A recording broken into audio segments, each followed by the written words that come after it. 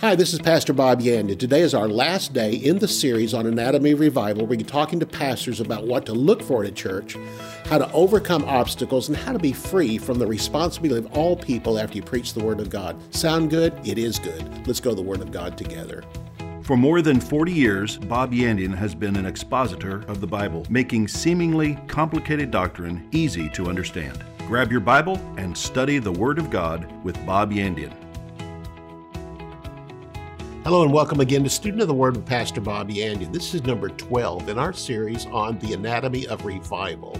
The closing part of chapter 18 of Acts, all of chapter 19, all of chapter 20, all deal with one subject, the beginning, the peak of revival, then the end of revival, because revival doesn't last forever. But the purpose of revival is not more revival. The end result of revival is local churches. And so that's what we have. And where Paul came into a town where there was one synagogue and no churches, he's now leaving with the one synagogue still there and hundreds of churches that over the 3-year period of the revival at Ephesus has spread. And look what Paul said in verse 20 here in chapter 20 of Acts. Paul is having a ministers' conference in the city of Miletus, 30 miles away from Ephesus. And here he is speaking to the pastor. He hadn't seen them for a year. The revival lasted 3 years. He's been gone for a year, visiting churches he's been to before, relaxing, taking a vacation. And then on his way to Jerusalem for the Feast of Pentecost, instead of going to Ephesus, Paul stops at Miletus, 30 miles away, asks the pastors to break away from the church, break away from the office, break away from the staff and the congregations and come for 2 or 3 days and just hear some refreshing things from Paul, the apostle, who God used to start all this from the beginning. Now they've come in verse 20. Here's what Paul says to them. He says in verse 20, I kept back nothing that was profitable to you, but have showed you and taught you publicly and from house to house. This is how Paul began in the 3 years of that revival. Behind the scenes, he was working. The first thing he said was, I didn't furl the sails. The Greek word there for how I kept back nothing is the Greek word hupostello. It means to furl the sails. We're going to run across it one more time. In a few verses from now, he'll use the same word over again. He simply says, when it came to the Word of God, I opened up the sails all the way. In other words, if you want to slow the ship down a little bit, the boat down a bit, then furl the sails to where not as much surface area is there to catch the wind. He says, I didn't do that. And there's ministers that do that. I've actually heard ministers say this. Listen, I've been around it long enough to where I thought this way for a while. Then after a while, I thought this is stupid. If you hold back stuff from the Word of God simply because you think your congregation isn't up to it, then what do you do with a new convert that reads the Bible? It's all over the Bible. I mean, a new convert can pick up the book of Romans. He might be scratching his head going through it, going, what in the world is this? But the point of it is, if God put it there for anybody to read it, then the pastor ought to teach it to everybody who's in the congregation. And just bring it out there and trust the Holy Spirit in them that is the same Holy Spirit in you. God forbid that God would put the same Holy Spirit in your people that He put in you. If you can understand it, they can understand it. And if they can understand it, then they can grow to be the same minister you are. If they're called into that ministry or whatever they do, they're going to be a full success understanding the Word of God. So I did not furl the sails. He said, but I have showed you and taught you the two aspects of the ministry. I not only teach you, I live it in front of you. I lived it in front of you. The same things I taught from the pulpit. I didn't say, well, I'm above that. I don't have to live it. No, if I'm part of this congregation and I preach it, you're going to live it too. And I'm going to live it in front of you. He said, you saw me. Where did you see me? You saw me publicly preach it and live it, and then house to house. Preaching it publicly was in the school of Tyrannus, where everybody met, and then house to house was the churches. He went and spoke in the churches and said, I was no different in public than I was there in those local churches. And take a look at the next verse of Scripture, and what does he say? Here's the first thing I taught you, testifying both to the Jews and to the Greeks, repentance toward God and faith toward our Lord Jesus Christ. This is salvation. Salvation is two things. Number one, repentance toward God and faith toward our Lord Jesus Christ. I want you to notice that repentance and faith walk hand in hand. Some people say, well, if you're going to be born again, then you need to repent. Amen. Some say, well, no, faith is what you need. Well, I give amen. But you know what? They're both the same thing. Those are both two sides of the same coin. If you come, listen, your repentance is not towards sin. Don't look at me like that. Your repentance is not towards sin. It's included, but your repentance is toward God. What am I saying? That a sinner does not need to repent of his sins. Jesus judged those on the cross. He needs to repent of his attitude toward God and turn toward God. That's what repentance is. And when you turn toward God, you now have faith toward the Lord Jesus Christ. In essence, by turning toward God, you are turning your back to the world. You cannot face God and the world at the same time. I have decided to follow Jesus. No turning back, no turning back. The world behind me, the cross before me. You can't turn toward the cross without turning away from the world. Now, if you want to get into the fact that repentance simply means that you turn away from your sin, you are doing that. But here, this verse simply describes it as turning toward God is faith toward the Lord Jesus Christ. That's how you get saved, but you're also turning your back on the world, turning your back on sin. And listen, this demands the moment you get born again, you're facing in the right direction. Just keep on walking. And this is the growth and maturity of discipleship. This is what's commanded you immediately after you're born again. John chapter 8. Jesus said to those Jews who just believed in him, now if you continue in my word, then are you my disciples indeed. You'll know the truth shall make you free. You see, getting born again is just going through the doorway of the word of God. Now you need to stay with the word of God and grow into a disciple. Look at verse 22. Paul says, and now behold, I go bound in the Spirit to Jerusalem, not knowing the things that confront me. Paul said, here I am around people that I know, but I'm about to head into Jerusalem, and already the Holy Spirit is beginning to warn me of things I'm going to face. Verse 23, except that the Holy Spirit witnesses, gives a solemn warning.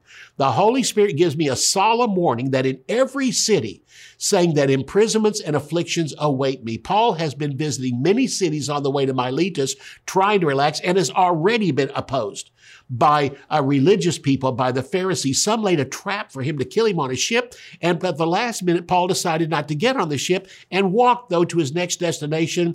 His friends, his minister friends, and his team got on the ship. Paul wanted to be by himself and walked off, and he probably thought, I just want to be alone with Jesus for a while, just the Holy Spirit, not have to talk to anybody, and he did that, not knowing it was the Holy Spirit that led him, because now those assassins on the ship didn't get to kill him.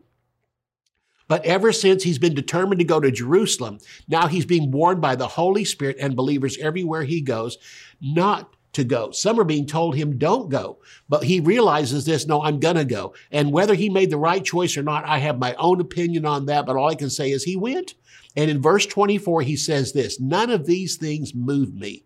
Neither do I count my life dear to myself so that I might finish my course with joy and the ministry which I have received of the Lord Jesus to testify the gospel of the grace of God. Paul is simply saying these verses of scripture, I'm going.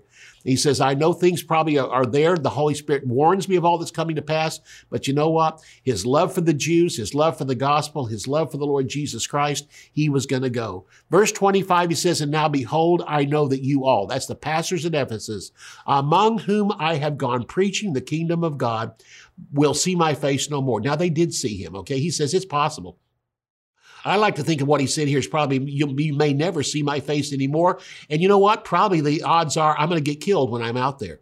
But the point of it is you may see my face no more because of this. Verse 26, I take you to testify this day that I am pure from the blood of all men. That word blood is not just speaking of physical blood. It speaks of responsibility. You remember when Jesus was about to be crucified and the wife came to the leader and said, you know, I had a dream about him last night. And so he took her dream seriously and he announced this to the people and said, I'm doing this because you want it. I'm going. And then he went over and washed his hands in front of everybody. And what he was saying was, I'm washing his blood off of my hands. I'm literally giving all this responsibility on you. I am not taking responsibility. You wanted this. I'm going to do it because you said it, but I'm going to wash my hands. Paul said, here's how you can be pure from the responsibility of everybody in your congregation. And he says in the next verse, I held back nothing, declaring to you all the counsel of God. He uses this word again, hupostello, because I did not furl the sail. Same word found in verse 20. I did not furl the sails, declaring, teaching over and over again to you all the counsel of God. So he simply comes back to this. He says, I'm leaving here. You know why? Because everything God told me to preach, I preached. I didn't hold back on anything. He says, I worked it into all my sermons. I preached it to you. And some things might have been hard because you were sinners and you came to know Jesus. You were heathen. You didn't come out of a religious background. You guys didn't know the Old Testament like the Jews do. But I came and taught this stuff to you and I poured it out on you because you know what? You have the Holy Spirit living in you from the moment you were born again. And he is your real teacher. I just simply am a human teacher. I teach to you and the Holy Spirit in you begins to reveal these things. And once I did this, and I walked out of this city after 3 years, I am free from that responsibility. Ministers, you want to be free from responsibility when you walk out of the service on Sundays before you come back next week. The point of it is that don't furl the sails. Don't hold back on them. Give them everything that God has told you. Now, I'm not saying there's things in your life you may not understand and still need to get clear. You don't need to preach them before then, but once you see it clearly, let your people know. Start working it into your sermons. Build sermons around the things that you have seen in the Word of God. And again, the importance of it is then you're free from the responsibility. You don't walk off thinking I furled the sails, held back on it. I just undid those sails as far as possible, and we went ahead full steam. Verse 27, he said, I have held back nothing. I have not furled the sails, declaring to you all the counsel of God. So again, Paul's responsibility was to teach the Word of God to the people. He's free from their responsibility. If they fail, they were responsible, not Paul. He gave them the Word. They're now responsible for their own decisions and the consequences of them. When a minister gives his people the Word of God and then leaves nothing out, he is free from the responsibility over them. The pastor can walk away and knowing he has delivered all that God has told him to give. When the minister finally leaves this earth and enters into heaven, he can do so with the assurance he has preached all the Word of God and left out nothing. Colossians chapter 4 and verse 12 tells us this.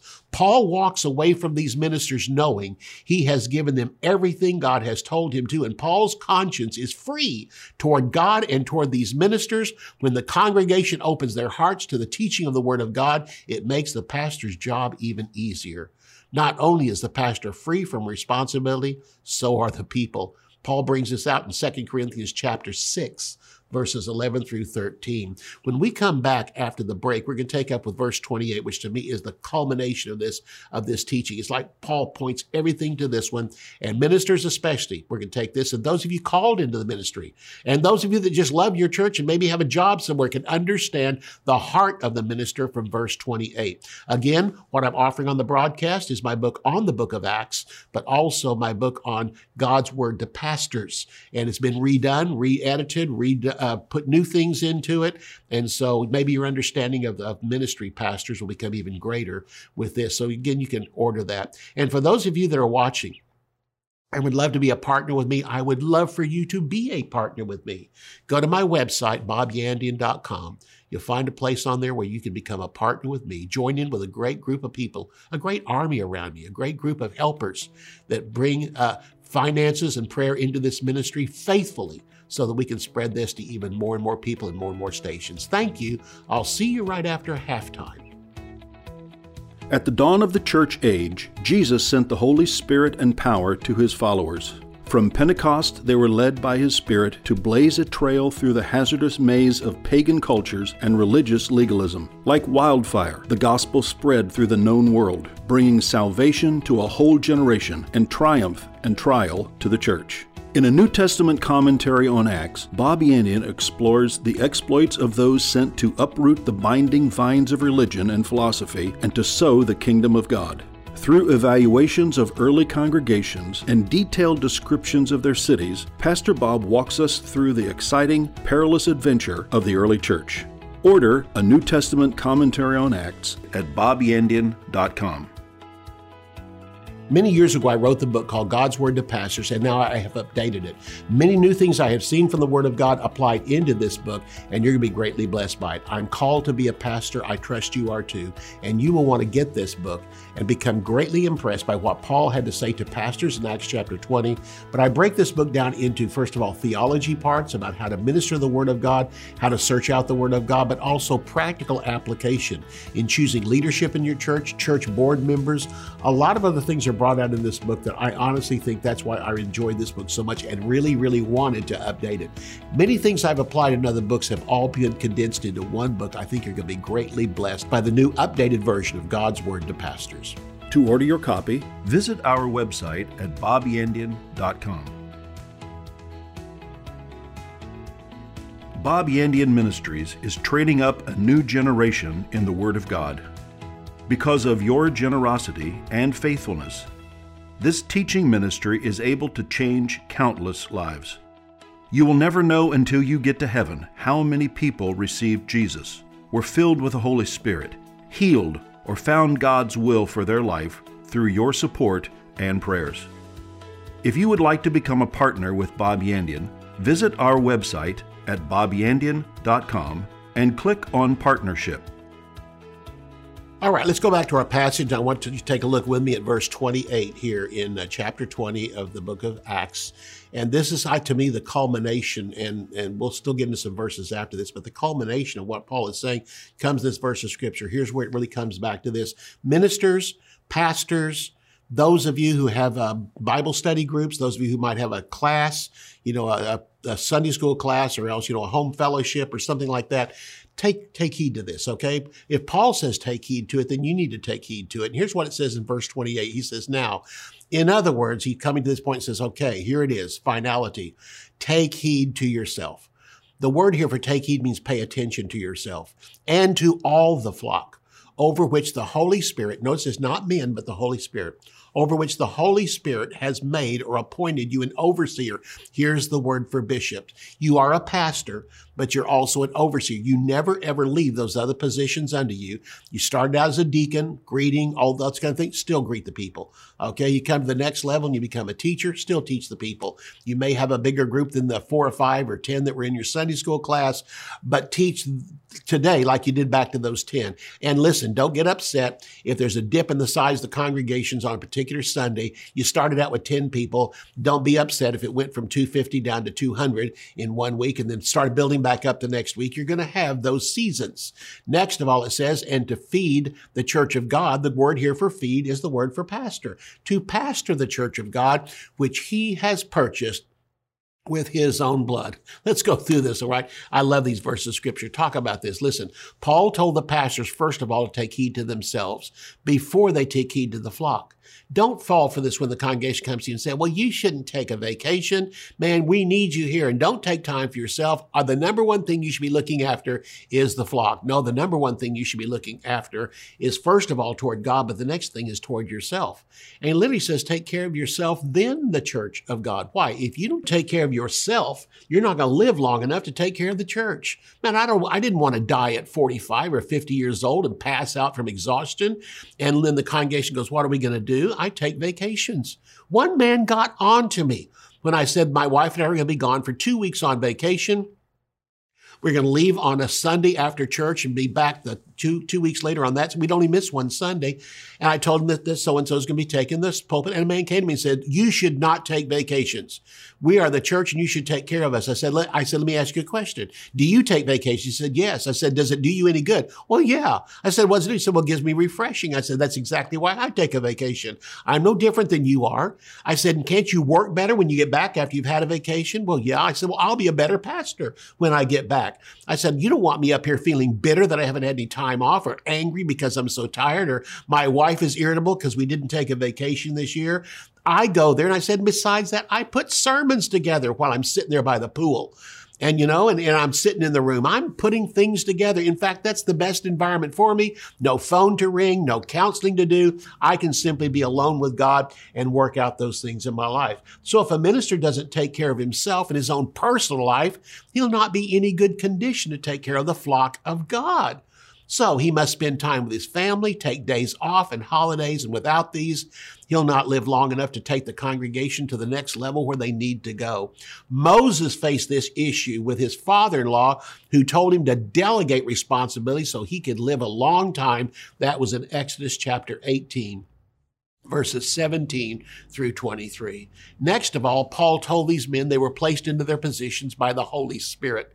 The office of the pastor is given by God, not given by men. Galatians chapter 1 and verse 1, Paul, an apostle, not of man nor of men. No individual placed me in here. No group of people put me in here. He says, but by God the Father and the Holy Spirit. So notice this again. It's God that put him into ministry. Ephesians 1:1 says exactly the same thing. The Holy Spirit put Paul into the ministry. These men from the city of Ephesus, all these pastors were put into their position, not because Paul laid hands on them, but God chose them, and then Paul laid his hands on them. These bishops, these pastors, these overseers, Paul reminds the pastors to take the oversight. Notice this, the Holy Spirit made you an overseer, now take it. Just because God made you an overseer doesn't mean it's just going to come on you and start operating. No, you have to take the oversight. You didn't give yourself the oversight. God gave you the oversight, but it's up to you to take it and begin to use it. Once the position has been given by God, it's up to the minister to fully accept the responsibility and boldly declare the authority given. The main responsibility of the pastor is to feed the flock. Oh, there's a lot of other things that go on, but that's your main responsibility. Yes, I had to take care of counseling at times and situations that came up and handle funerals and things like that. But listen, my main responsibility was to feed the flock. And there has been times when things came at me so fast. One Wednesday night, I didn't know what I was going to do. I planned on staying that afternoon. Somebody died. An emergency came up, and I find myself, an hour before church started, and I hadn't even looked at my notes yet. And I didn't have time. And so I walked into that pulpit that night with full faith saying, Lord, I know this verse doesn't mean exactly what I'm about to say, but I'm going to open my mouth and you're going to fill it. Again, that doesn't mean you just open your mouth and God's going to give you every sermon. But I said, I'm going to have to accept that. If I'm taking that verse and manipulating it, I'm sorry, but I'm going to open up my mouth in faith. And you know what? I taught a sermon that night that blew me away. I thought, that was great. Even had people come up and say, that's one of the best sermons you've ever preached. Boy, was there a tendency after that to want to open my mouth and have God fill it. But no, I had to come back to studying to show myself approved, preparing for sermons. Yes, God let me skate through that one because of circumstances. His grace was there, but I can't manipulate and then control His grace from that time on. Peter told the pastors under his authority to do the same thing in 1 Peter chapter 5 and verse 2. The word to feed in this passage is the word poimen, meaning to pasture the flock. The main responsibility of the pastor is to feed the sheep that God has given him. So again, Peter knew these words well and were told to him by the Lord Jesus Christ himself, John 21, verses 15 through 17. These are the exact words that God, through Jesus, told Peter on that day. So it's up to the pastor to hand feed the newborn sheep. The word is bosco, and the word here used in this verse is that. And he used it also with Peter, and that was to feed the newborn sheep. The word bosco means to hand feed, but then the other ones were to pasture the older sheep. That is, find a grass for them, but they're to eat. In other words, you feed your baby. You put the bottle in the mouth, but after a while, you put them there and they say, here's the food, you eat it. This is the difference between an immature believer and a mature believer. Make sure you even have some classes for those recently born again to bring them up to speed, to help grow them a little bit to where they can come in with the rest of the congregation and receive the fullness of the Word of God. So the mature sheep need only to be brought to grass they can eat by themselves. So the pastor is to prepare the sermons and lead the sheep to the finest food available.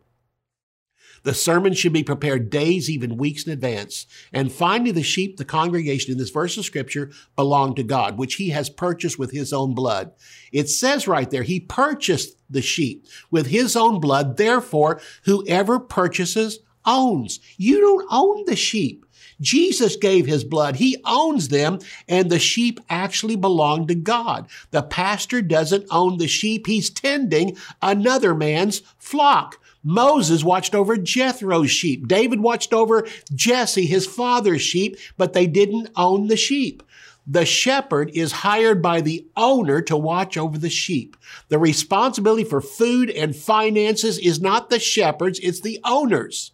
The pastor doesn't provide for the sheep. The owner does. God does. The pastor also can't make the sheep do anything. He can only teach them. Where they go to church and how often they attend is between them and God, not the pastor. The pastor can instruct but not force the people to do anything. Peter tells the pastors not to be lords or dictators over the sheep, but examples to the flock in 1 Peter 5:3. Paul told Timothy to exhort with patience and teaching. 2 Timothy chapter 4 and verse 2. When people leave to go to another church, the pastor can't demand they stay or even pronounce a curse over them for leaving. If they're going to a church which is wrong or filled with false doctrine, then the pastor should warn them, but leave an open door for them to return. But if they're going to a good church, the pastor must release them as seed sown. The sheep are God's property. And in verse 29, Paul says this, I know this, that after my departing, grievous wolves will enter in among you, not sparing the flock. Paul said, listen, I'm about to go, but I can tell you what's going to happen in the future. Wolves will come in among you. Wolves are unbelievers. They are wolves in sheep's clothing. They're not actually sheep. They come in acting like part of the congregation. They can spout the right words. They can use the word salvation, Christ in you. They know all the phrases we use, but they come in because they want to split the church. Jesus talked about them. Wolves represent unbelievers, Matthew 7:15, Luke chapter 10 and verse 3. They come from outside, Colossians 4:5. They desire to destroy the work of God. They're dressed up in sheep's clothing, and this is what they're doing. They don't seek the people to follow after them. They only desire to destroy the work of God. And then in verse 30, he says this, also, out of yourselves, from your own selves, shall men arise speaking perverse, distorted, or twisted things to draw away disciples after that. Listen, this is the worst group. The ones that come in from outside are more easily recognized because they're sinners. These are people you trust and know that one day down the road get a false idea, begin to think of themselves better than they are, and they think that they can now twist some things from the Word of God. And because they're not getting the size of congregation they want, they're trying to draw away disciples after them. Notice this, they're not trying to get sinners to come to the church and get saved. They're not trying to get immature believers discipled. They're after disciples. They're after your best people, your best supporters, the ones that have been there for years, the best givers, the one that love Jesus and love you and love the church. And they rise up because they know they have something and they have a position and some trust by the people, and they use that trust and twist it. And they speak twisted things, distorted things. And this is the worst group. They rise up in arrogance from within the church. They know correct teaching, but they twist and pervert it to draw people after themselves, to themselves, and away from God. 2 Timothy brings this out. In fact, these two were there. 2 Timothy 2:16-18, avoid irreverent and empty discussions. They increase to more ungodliness. And their words will eat like gangrene, of whom is Hymenaeus and Philetus, whom concerning the truth have erred, saying the resurrection is already past, and overthrow the faith of some. 2 Timothy 1:15, Phygellus and Hermogenes are brought out in these verses of Scripture. These four were probably sitting there when Paul was preaching this, because all four of them were in the church at Ephesus and rose up with twisted things to draw people after themselves. And Paul said, this is going to happen. Once I'm gone from outside, wolves will come in sheep's clothing. Those within your own group, in fact, maybe sitting here right now, are going to twist these things around. I'm sure everyone's going, no, not me. And one day it came. They weren't promoted like they thought they should be. And while Paul is saying here in this verse of Scripture, you'll learn to face it. God knows it's coming. God's going to handle it for you. Trust in Him. Thanks a lot. I hope you've enjoyed this series on the anatomy of revival. You can order resources, become a partner, or browse free articles and podcasts by visiting our website at bobyandian.com. You can also join our mailing list and receive weekly devotions and the latest ministry updates. If you would like to contact Bob Yandian Ministries, visit bobyandian.com and click on Contact. To contact us by mail, use the address on your screen. Thank you for watching today's broadcast. We'll see you next time on Student of the Word with Bob Yandian.